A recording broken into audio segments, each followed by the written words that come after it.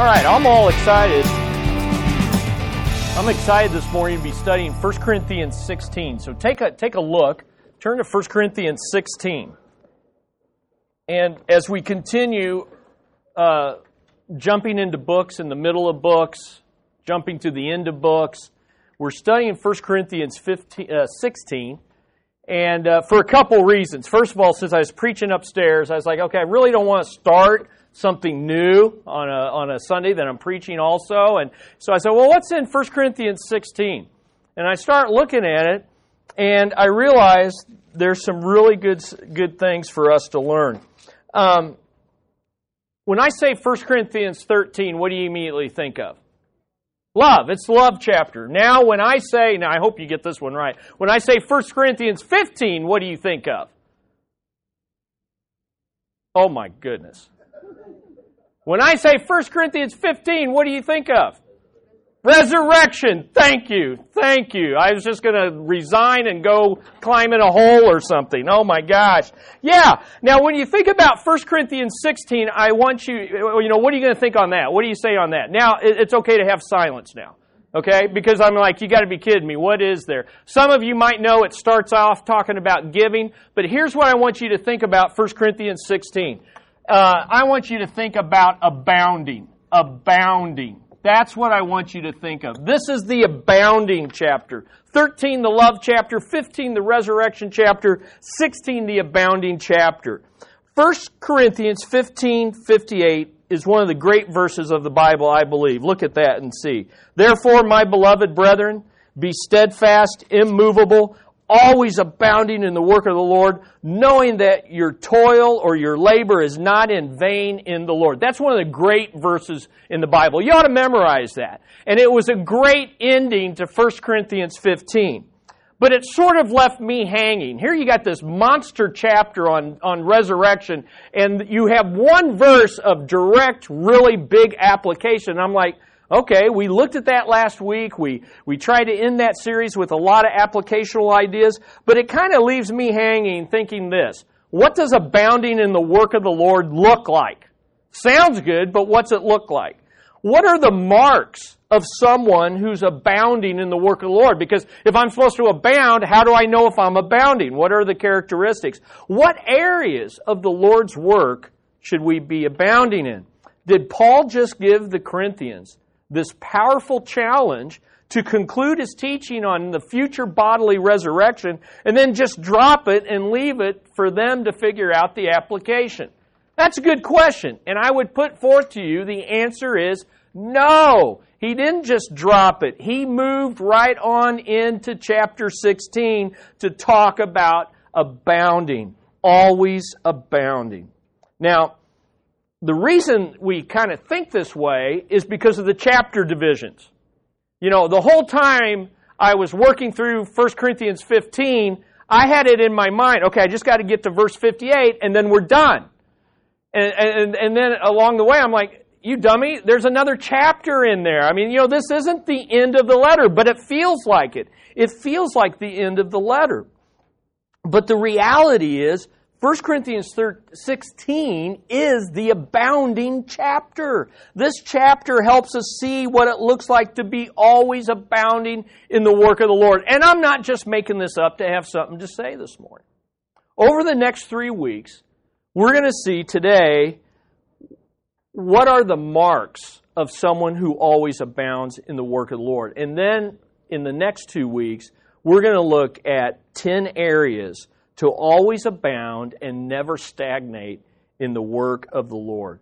And so I think you're going to be excited. So here's what today's lesson is meant to do. Today's lesson is meant to show you that chapter 16 connects to that last verse. I'm going to give you an overview and give you the marks of someone that's always abounding. We're going to dive into certain parts. I'll illustrate, I'll show you that really 1 Corinthians 15:58 is vitally connected to the rest of the letter. And so today I just want to start off with this question, which is a good question to be asking all the time, really. Are you abounding or stagnating in the work of the Lord?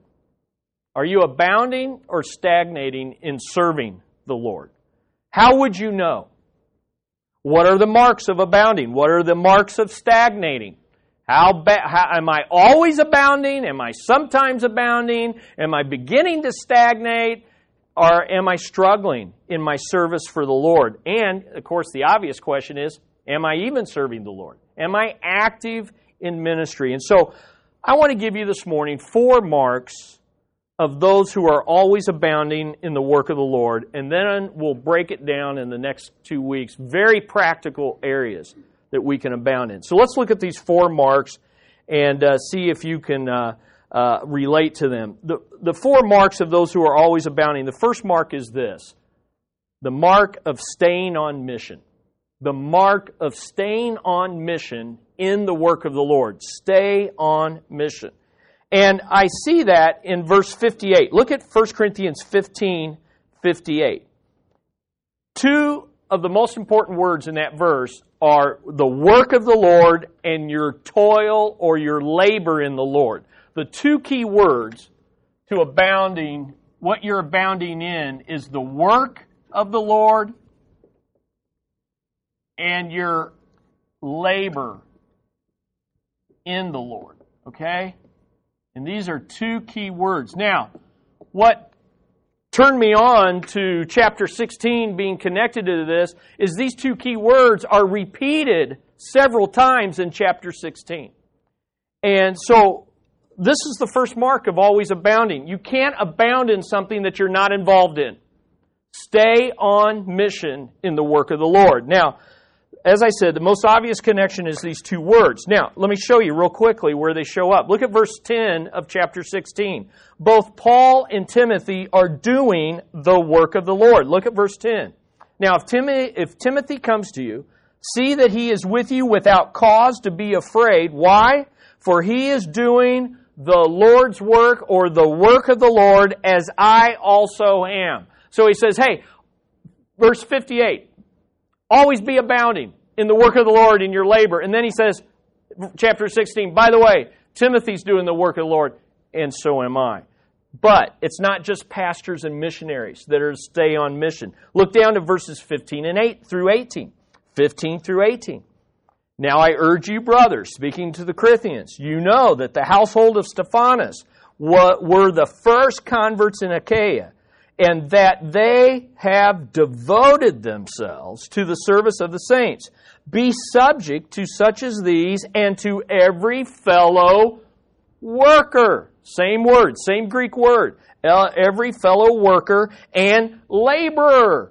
Same Greek word. 2 different Greek words, very similar, referring to working for the Lord. Rejoice at the coming of Stephanas and Fortunatus and Achaicus, because they have made up for your absence. For they refresh my spirit as well as yours. Give recognition to such people. Why? Because they're staying on mission in the work of the Lord. Just like Timothy and I are. Okay? So here's a couple principles to draw out. The first principle is this: being on mission in the work of the Lord is not just for pastors and missionaries. Being on mission in the work of the Lord is not just for pastors and missionaries. And let me draw out two principles under that. First of all vocations can work for the Lord. Can I hear an amen? All vocations can work for the Lord. We see this in the household of Stephanas, verses 15 through 18. And hopefully you got that message clearly in our series on work. Okay, we did a whole series how every work is ministry. But notice, Stephanas was most likely a businessman who had a large household. It says his household, that most likely, in a household in those days included your wife, your kids, even your adult grown kids, and slaves, servants, and even fellow business associates. So this man is more than likely a wealthy. He has a large home, which included a courtyard and plenty of places for people to stay. Paul does not say in verses 15 through 18, but it's very likely that Fortunatus and Achaicus are either his slaves or his freedmen. A freedman is simply a slave that had been set free and then who chose to continue to work for his master. Okay, so maybe he has set these men free and they're still working with him, but they're definitely on mission with him. And they've probably been set free but continue to work with him. Both names were common among slaves or freemen. So that's why I say this. He's probably taken a couple key men out of his household and they're on mission. So what's the point? All vocations can abound in doing the work of the Lord. Okay? Now, drop down to verse 19. We see another business couple. Their names are Aquila and Priscilla. And whenever you find Aquila and Priscilla in the Bible, and we'll talk more about this in the next couple weeks, they always open their home to have a church planted in it. They are like hosts of a small group, okay? And wherever they are, they were tent makers, just like Paul was bivocational. He was a tent maker. And so they would take their business, and they started out in Corinth, and then they're in Ephesus now with Paul, where Paul's writing from, and eventually they'll show up in Rome. Paul will write to the Romans, greet Aquila and Priscilla. So these people are on their move, their business is on the move, but wherever they are, they use their wealth, they use their vocation as a means of ministry, as a means of supporting the Apostle Paul, and as a means of being host and hospitality to churches and to ministry. Such lay people who are on mission and doing the work of the Lord are to be recognized by the church. Okay? And we do that. Right now, you can think of all sorts of lay people that are sitting right here in this room that we should recognize, do recognize, and probably don't recognize enough for being on mission, amen, in the work of the Lord. They are always abounding. But it's something that we can all do. So all vocations can work for the Lord. The second thing I want you to see here is some work for the Lord is vocational. Some work for the Lord is vocational. That's why up in verse 10 and 11, Timothy and Paul, their vocation, even though occasionally Paul would make tents, his full-time vocation and calling was to be an apostle, and Timothy as well. And then you drop down to verse 12. Look at verse 12. Now concerning our brother Apollos, I strongly urged him to visit you with the other brothers, but it was not at all his will to come. He will come when he has opportunity. Now, we know from 1 Corinthians 3 that Apollos is also a vocational pastor or a vocational missionary or a vocational teacher. In fact, in 1 Corinthians 3, we see that Paul is the planter of the gospel and Apollos is the waterer of the gospel. Okay, so what's that mean? What do planters do? They plant the seed and they get things started. What do waterers do? They water when the seed has grown and they encourage its growth. And so what you see is Paul would move around and start churches, and Apollos would come in behind him, and he would be a teacher and an equipper, and he would water the life that Paul had planted, and he would disciple and equip. And so we see a couple of things here. We see that we have lay people who are businessmen, who have what we would call full-time jobs, and yet they're on mission. We have men who are supported by churches and supported by lay people in their giving, and they're on mission. But even those guys that are on mission as a vocation, they have different gifting. They have different callings. But they're all on mission, and they're all abounding in the work of the Lord. It's interesting that in 1 Corinthians 3:9, when he talks about Apollos and Paul, he says, "For we are God's fellow workers. You are God's field, God's building." And that word fellow workers is our same word again. Now, here's the bottom line. No matter where we get our paycheck from, we're all to be on mission by laboring in the work of the Lord. Amen? Doesn't matter where you get your paycheck from. Whether it comes from a church, whether it comes from IBM, whether it comes from wherever, we all are to be on mission. Now, let me break down what it means, what these words mean, and what it means to be on mission. First of all, on mission with the Lord. What do you mean by that? Let's define that, and here it is. Devoting yourself. Devoting yourself to serving God's people by furthering the gospel to fulfill the great mission. Great Commission. How do I know I'm on mission? Have you devoted yourself to serve God's people through the local church in order to further the gospel, in order to fulfill the Great Commission. In other words, one of the ways to be on mission is to take the Mortons and pray for them every day this week. That's being on mission. You're furthering the gospel in China, and you are helping to fulfill the Great Commission through your giving and through your praying. Now, Paul and Timothy and Apollos are on mission, and the church at Corinth is to send them on their way. We're going to see several times, both in terms of Paul and in Timothy. Well, you can see it. Look at verse 6.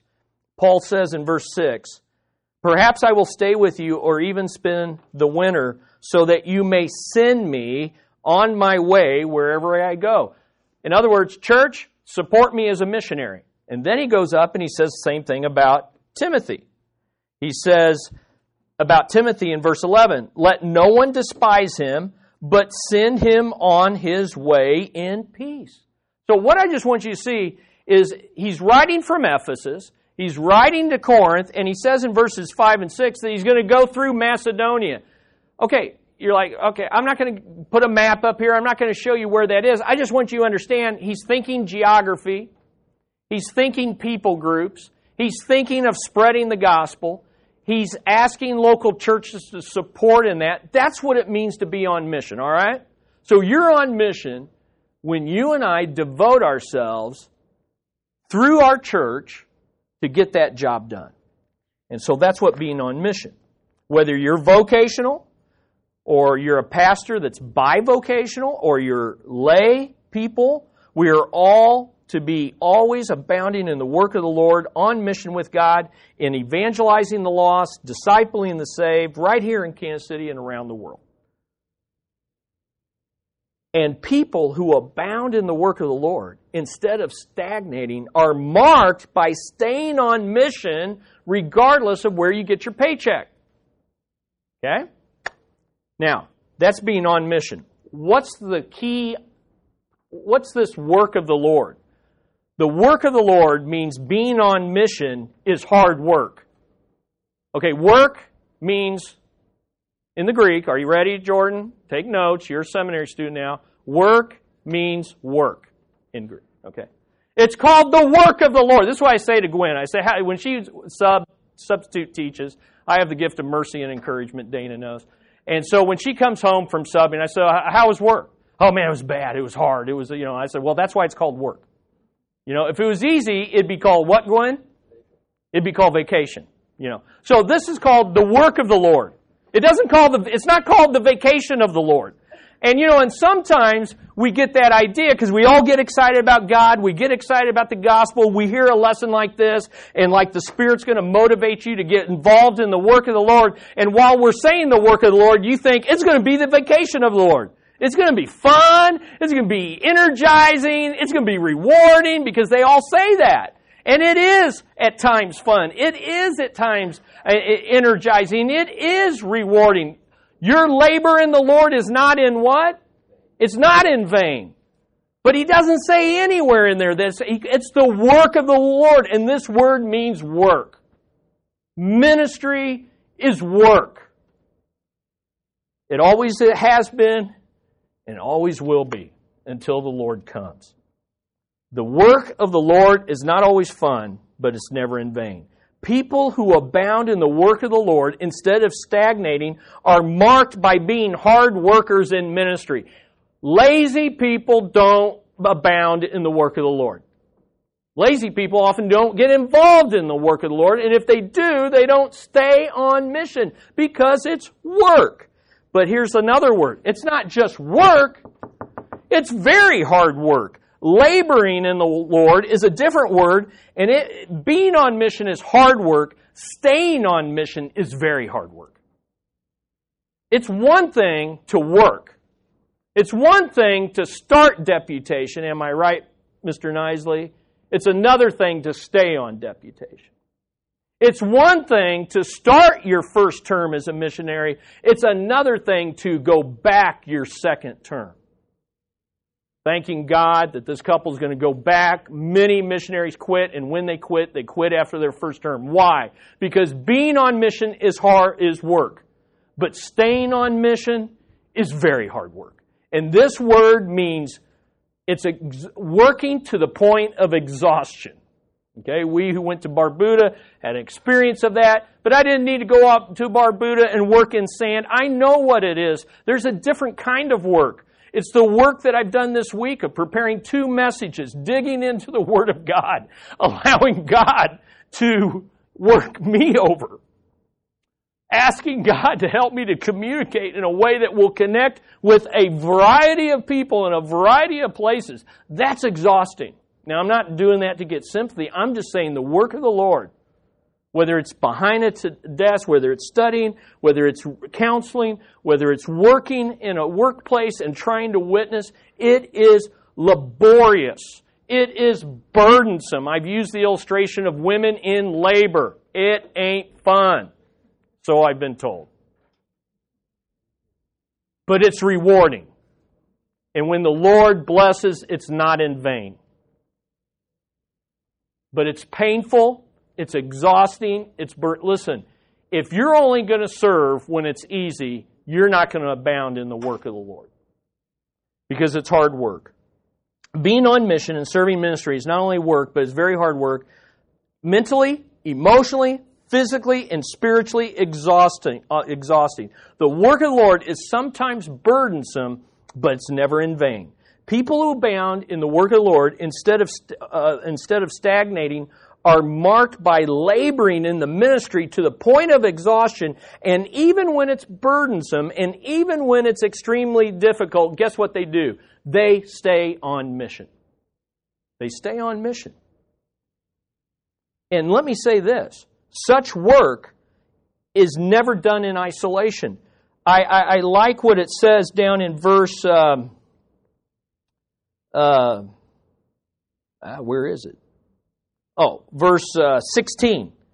It says, regarding Stephanas, it says, that you also may be in subjection to such men and to everyone who helps in the work. Helps in the work is one word. It's one word in the original, and it means to work together. And it's the same word that I just read in 1 Corinthians 15, where Apollos and Paul are fellow workers. It means to work together. Listen, you'll never stay on mission working in isolation from other people or trying to serve apart from a local church. And the good news is, as we move down through this verse, and you can look at Romans 16, which is very similar to 1 Corinthians 16, singles can abound in the work of the Lord and be on mission. Married couples can be on mission. Married with kids can be on mission. Business women, businessmen, we can all be on mission. Young, old. It can, and here's what we're going to see in the weeks to come. Being on mission and doing this work and laboring can be as simple as refreshing someone's spirit with an encouraging word and presence. That's what Paul says about these guys. He says, look, I rejoice, in verse 17, I rejoice over the coming of Stephanas and Fortunatus and Achaicus, because they have supplied what is lacking in your part, for they have refreshed my spirit and yours. It can be as simple as an encouraging word and presence. That's why you need to show up every Sunday. Because just your presence is encouraging. And then an encouraging word can even be more refreshing. Or it can be opening your home, which is a little more draining, right? Hosts of small groups. A little more draining, a little more exhausting. But that too is being on it. So you see, so the first mark of those who are abounding and not stagnating is they're always on mission in the work of the Lord, even though it can be hard, difficult, and even dangerous. Now, the second mark that connects 15:58 with chapter 16 is this. It's the mark of staying motivated in the work of the Lord. Now, I hope I painted the first one well enough that you're like, wow, that's kind of grim, kind of exhausting, burdensome. So how do I stay on mission? You got to stay motivated in the work of the Lord. And those that abound in the work of the Lord, they stay motivated in the work of the Lord. Where's that motivation come from? It comes from the beginning of verse 1558, and we didn't really cover this last week. And it's this: therefore, my beloved brethren. See, those are words we rush over when we read this verse. And when we teach, we often rush over those words. But I'm telling you, there is a boatload of motivation in those words. Paul chose words on purpose. God inspired those words. Why? Because my beloved brethren is the heart of motivation for ministry. Let me break that down and show you why that is. You will never abound in the work of the Lord unless you are motivated by unconditional love from the Lord. Motivation for ministry is a 4-letter word. L-O-V-E. And it's not by accident that 1 Corinthians 13 has the love chapter in it. Why? Because he's trying to get them to see, as you will see in a few minutes upstairs, that 1 Corinthians 13 and love is the key to motivation and abounding in the work of the Lord. Now, let's break this down. Beloved. He calls them beloved. One who is loved. That's what beloved means. One who is greatly loved. And what this word, the motivation in this word is this. As you trace this word throughout Scripture, it's in the Old and the New Testament, it speaks first and foremost to God's unconditional love for His elect people. When you see beloved in your Bibles, some newer translations translate it as dear friends. Horrible translation. Horrible. This is not dear friends. This is people that are beloved. You are unconditionally loved by a sovereign God before the foundation of the world. He chose to love you unconditionally. That's motivating. Amen? He knew all about you, and yet He loved you. Even before you could do anything for Him and were even created, He chose to love you. That's what beloved means. And in fact, David, God's elect king in the Old Testament, he was called God's beloved. And David sure wasn't worthy of it, was he? An adulterer, a murderer, okay? And yet he was God's beloved. And God used him in ministry. So, what beloved reminds us of is God chose us unconditionally before the foundation of the world. He determined to adopt us into His family while we were still His enemies. The only reason we're brethren is because He chose us in His beloved. You don't get into the family unless God unconditionally loves you in Christ. He predestined us in love to be His holy people. We should be motivated to always abound in the work of the Lord because God has unconditionally loved us in Christ before we were even born. But it isn't all about God loving us unconditionally. He says, my beloved. Who's the my refer to? Who's the my? My beloved. Who's talking? Who's writing? Paul. So it's not beloved speaks of God's love, but he says, you're also my beloved. So not only does God love you unconditionally, but guess what, Corinthians? I love you unconditionally. Now, we're jumping into the end of this book.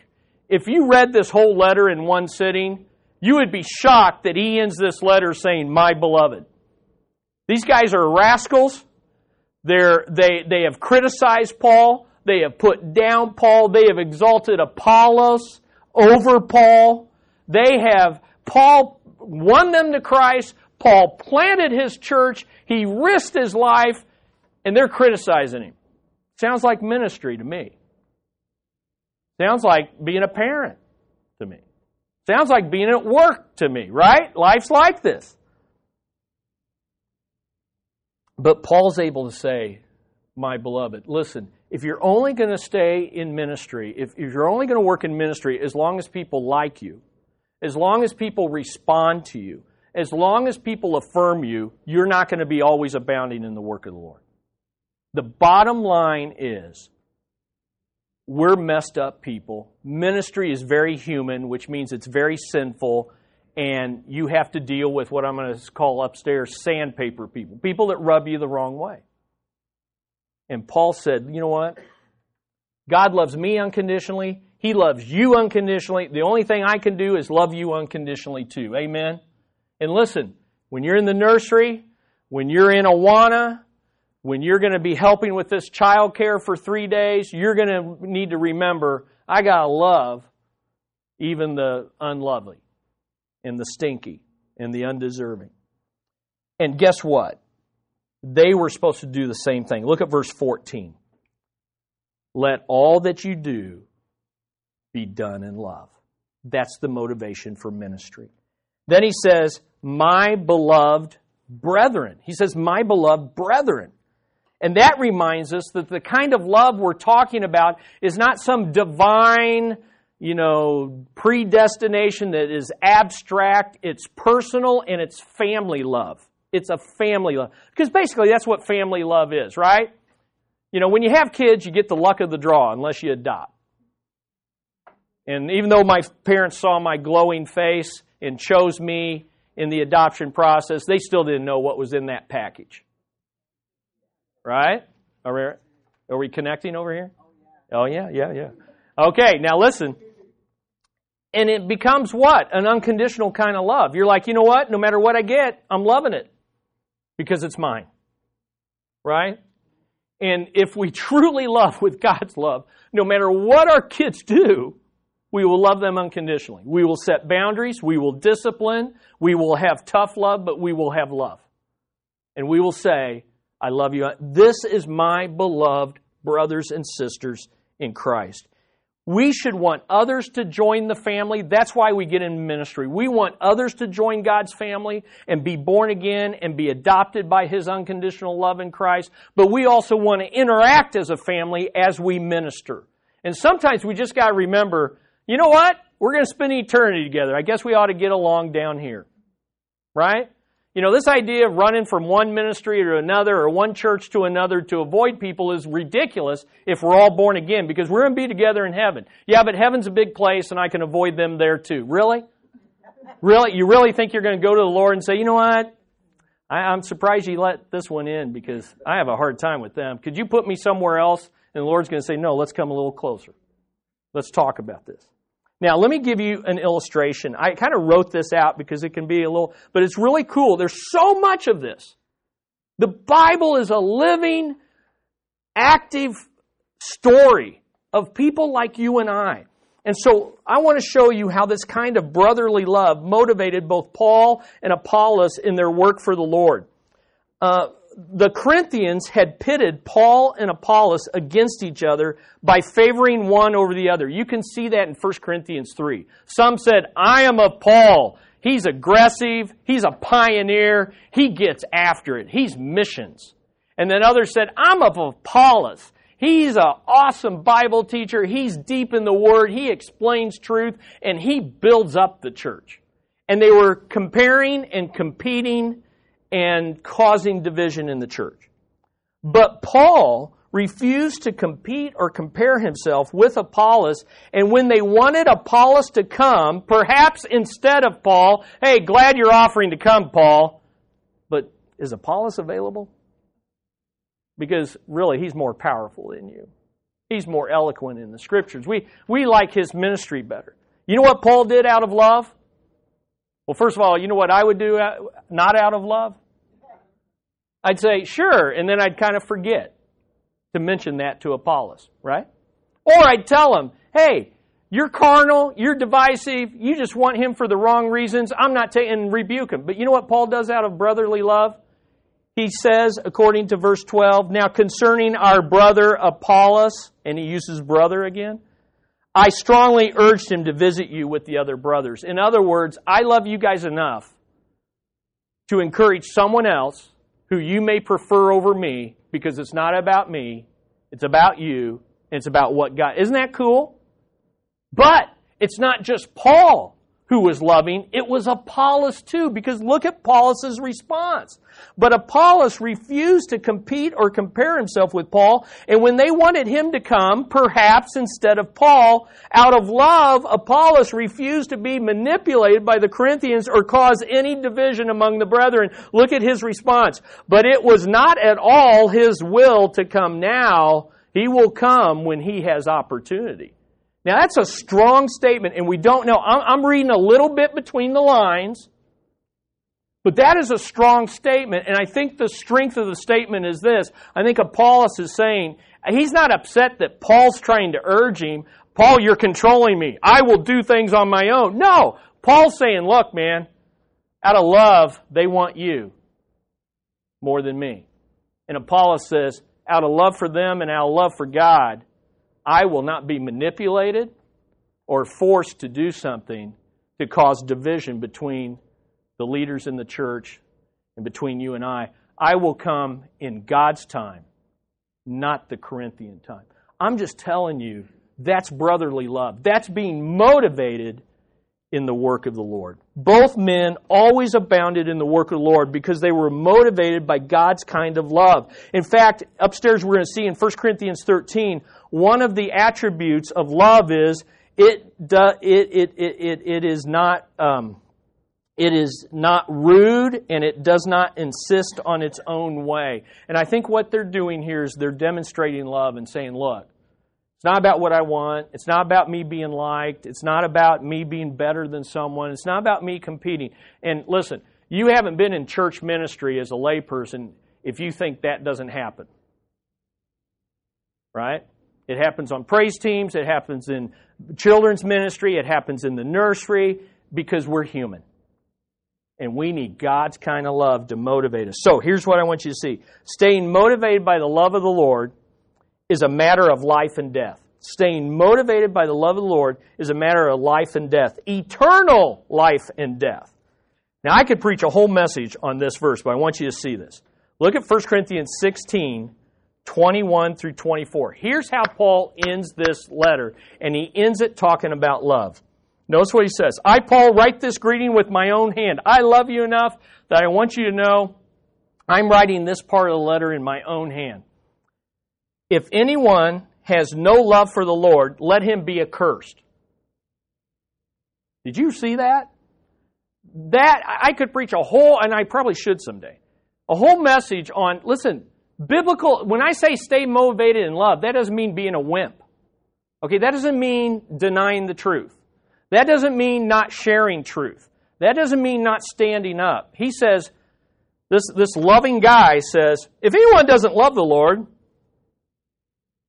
go to hell. That's the literal translation. Go to hell. Because here's the thing. That's how serious love is. Loving the Lord is true believers love the Lord. And when we don't love the Lord, we're just showing that we are cursed and we are separated from God and we don't know Him. But then he says, our Lord come. Because those who really love the Lord say, Lord, come. Come resurrect us. Come rapture us. Remember, they were denying those truths. And then he says, the grace of the Lord Jesus Christ be with you. My love be with you all in Jesus. Amen. Now, four principles out of those verses that are powerful. And I'm just going to give them to you. The first thing he tells them is love the Lord. Love the Lord. To do otherwise shows yourself to be unsaved and deserving of hell. And that's not because God's needy up there in heaven saying, man, I really, come on, bring it.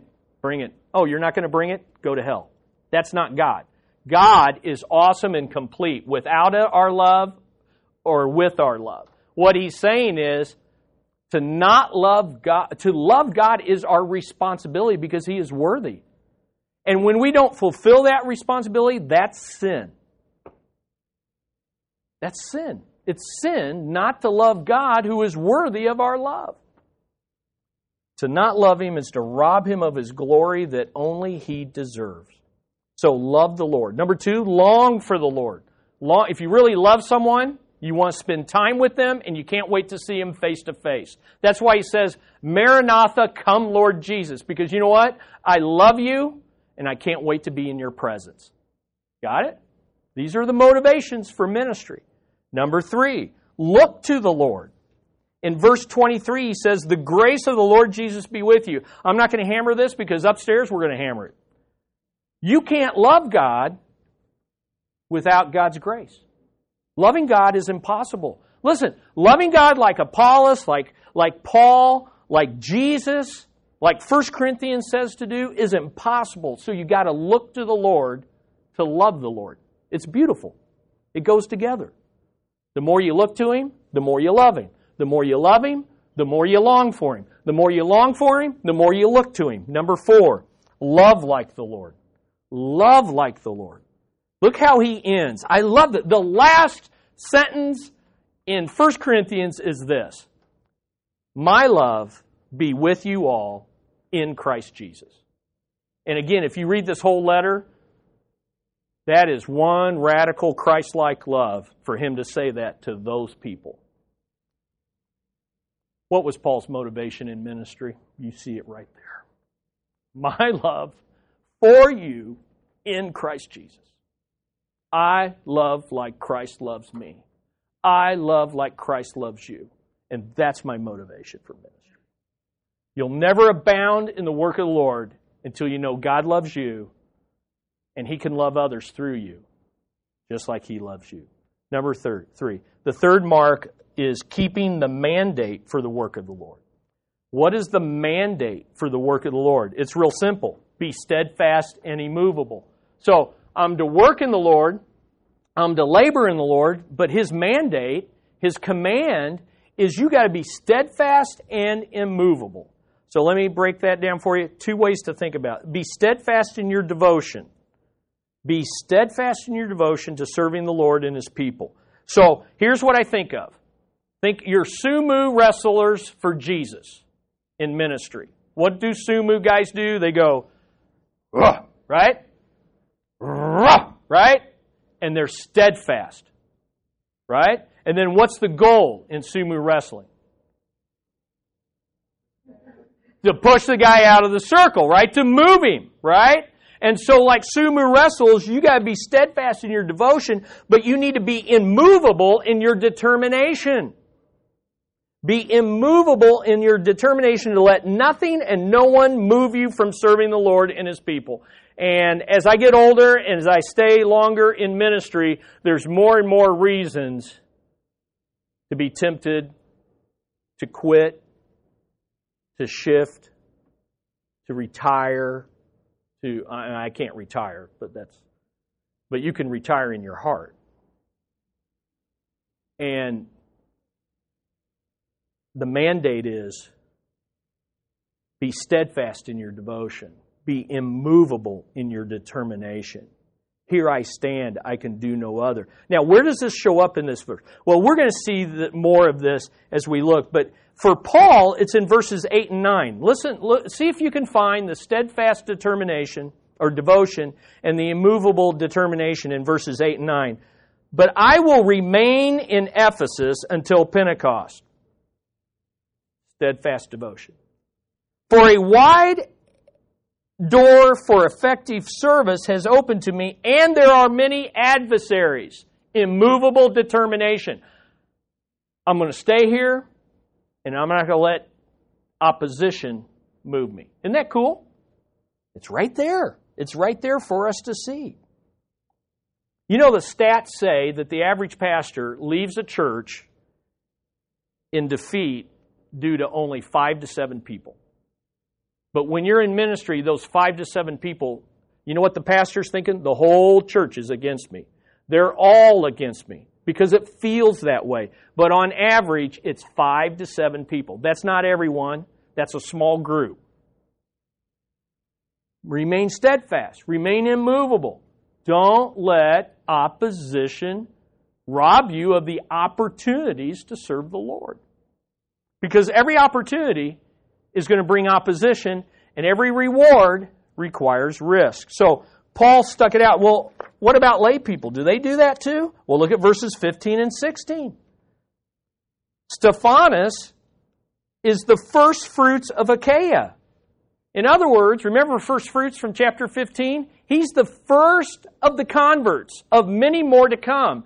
And he's the first of more like him, and he is dedicated to the Lord. What that tells me is he started out, well, it says right there even that he did this. They devoted themselves for ministry, but this first fruit from years ago is still serving the Lord. Why? Because he's steadfast, immovable. And do you think we should be this way too? Look at verse 13. Be on the alert, stand firm in the faith, act like men, be strong. You know what he's saying there? Be steadfast and immovable. That's the mandate. Finally, the mark of modeling the manner of the work of the Lord. How do we do this? How do we do all this? What marks people? And it's always abounding. And what's that mean? And we're going to see in the weeks to come. It means three things. Never settling. Never settling. When you're abounding, you're not settling. You're not just going through the motions. Never stagnating. Never stagnating by no longer growing in ministry, being stretched in ministry. Every Sunday, men, you're invited to pray with Pastor Bruce before the service. I prayed with his dad, and our former pastor prays with him every Sunday, as well as anybody else that wants to come. And I sat and we talked with Tyrone, a man in his 70s who's still abounding. Still abounding, still growing. And guess what he's teaching today? He's teaching his class to continue to grow and abound. That's his topic today. Never stagnating. Number three, never stopping. Never stopping until the day we die and the Lord returns. We're going to learn how to abound. We're not going over the evaluation. That's for you to go over before the Lord. So take this evaluation, go before the Lord, and get ready for the next 2 weeks. Amen? Here's your application. Take this evaluation and prayerfully go before the Lord. You can take one a day. It'll take you 4 days. And you say, Lord, where am I? Okay? Where am I? Take a hard look. And I hope it will be encouraging to you. Now, what we're going to do for the next 2 weeks is we're going to look at 10 areas from chapter 16 where we can be abounding, not only like the Corinthians, but where we can abound right here at Glenwood. Amen? All right. Good stuff. Man, I don't know, but I'm excited. Are you excited? Okay, so somewhat. Let's pray. Father, help us be more excited about your work. Lord, it's long weeks. Today's the first day of the week, though, and it's Resurrection Sunday. And we can abound because your grace is abundant, and you've loved us unconditionally. I pray that each of us would take seriously these marks, measure our lives this week, and look to you, because you're the one that makes us qualified for ministry, and you're the one that enables us to abound in ministry. But Lord, we need to be abounding because the days are darker, your coming is nearer, and when you come, the days of ministry of reaching the lost are over. Give us a burden, break our hearts. May we always be abounding in the work of the Lord, knowing that our labor is not in vain. In Jesus' name, His precious name, amen.